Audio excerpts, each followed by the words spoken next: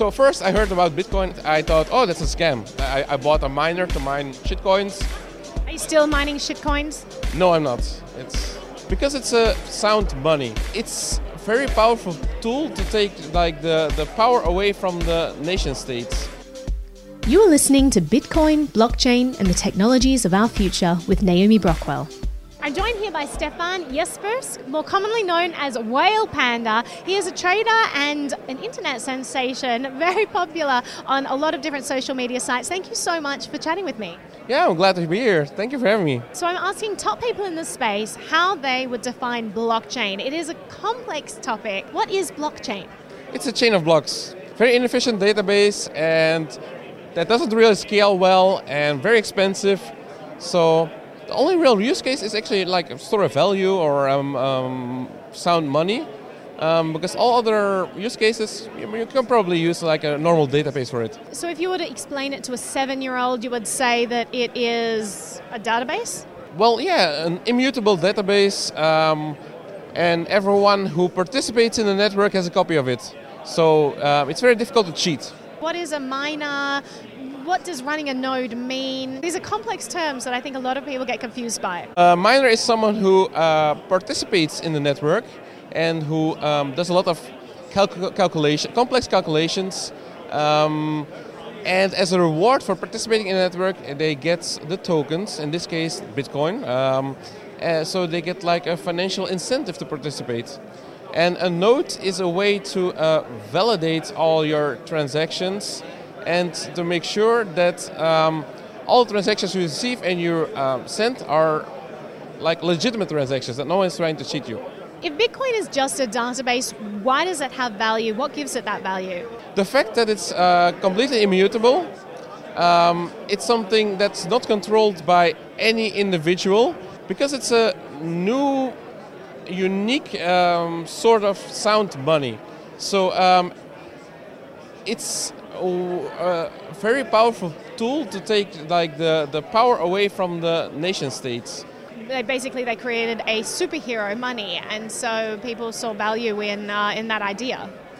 Yeah, because it's impossible almost to attack it, especially now with the hash rate so high. So it's like impossible for anyone else to mess with it, or almost impossible. I should never say impossible.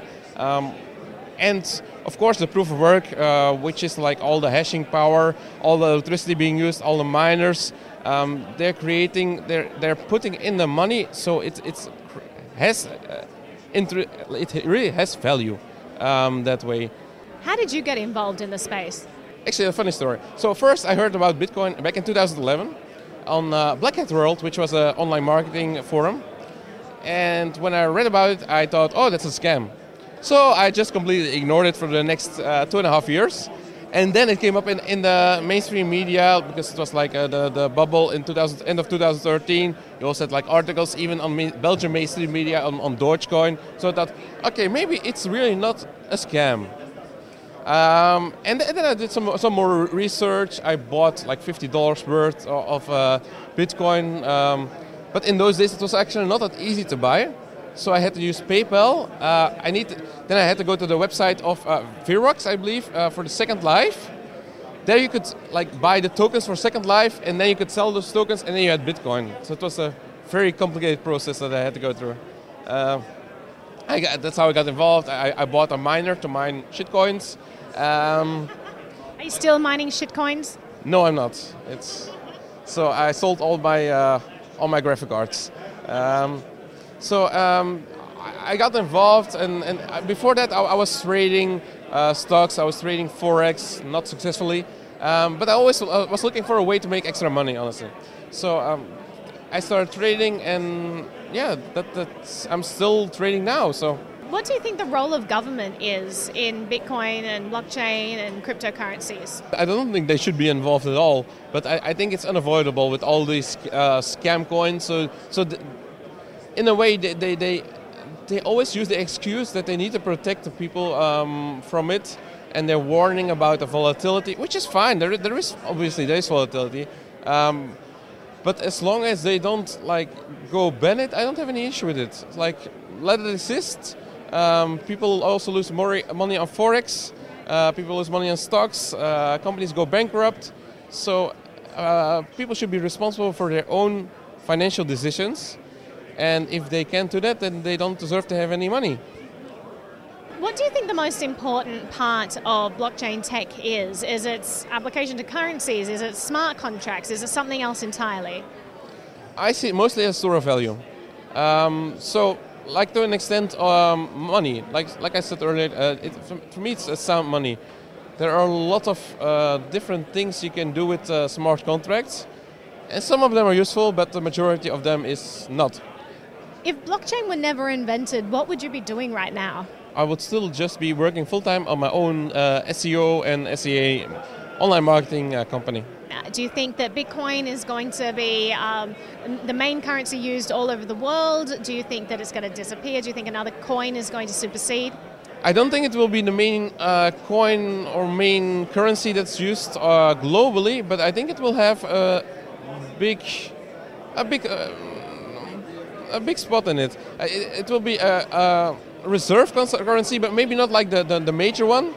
But I expect some countries to start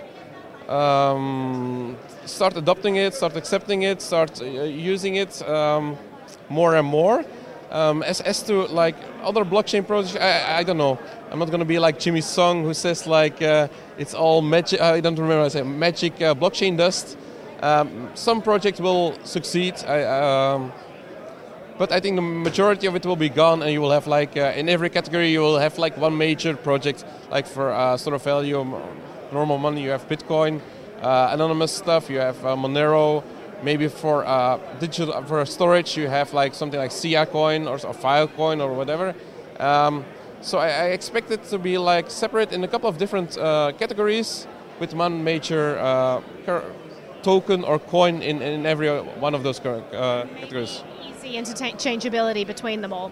Well, yeah, obviously we're already working now on atomic swaps between Bitcoin and Litecoin and stuff like that. So obviously, yes, yeah. Well, thank you so much for chatting with me. It's been great, and good luck in everything you're doing.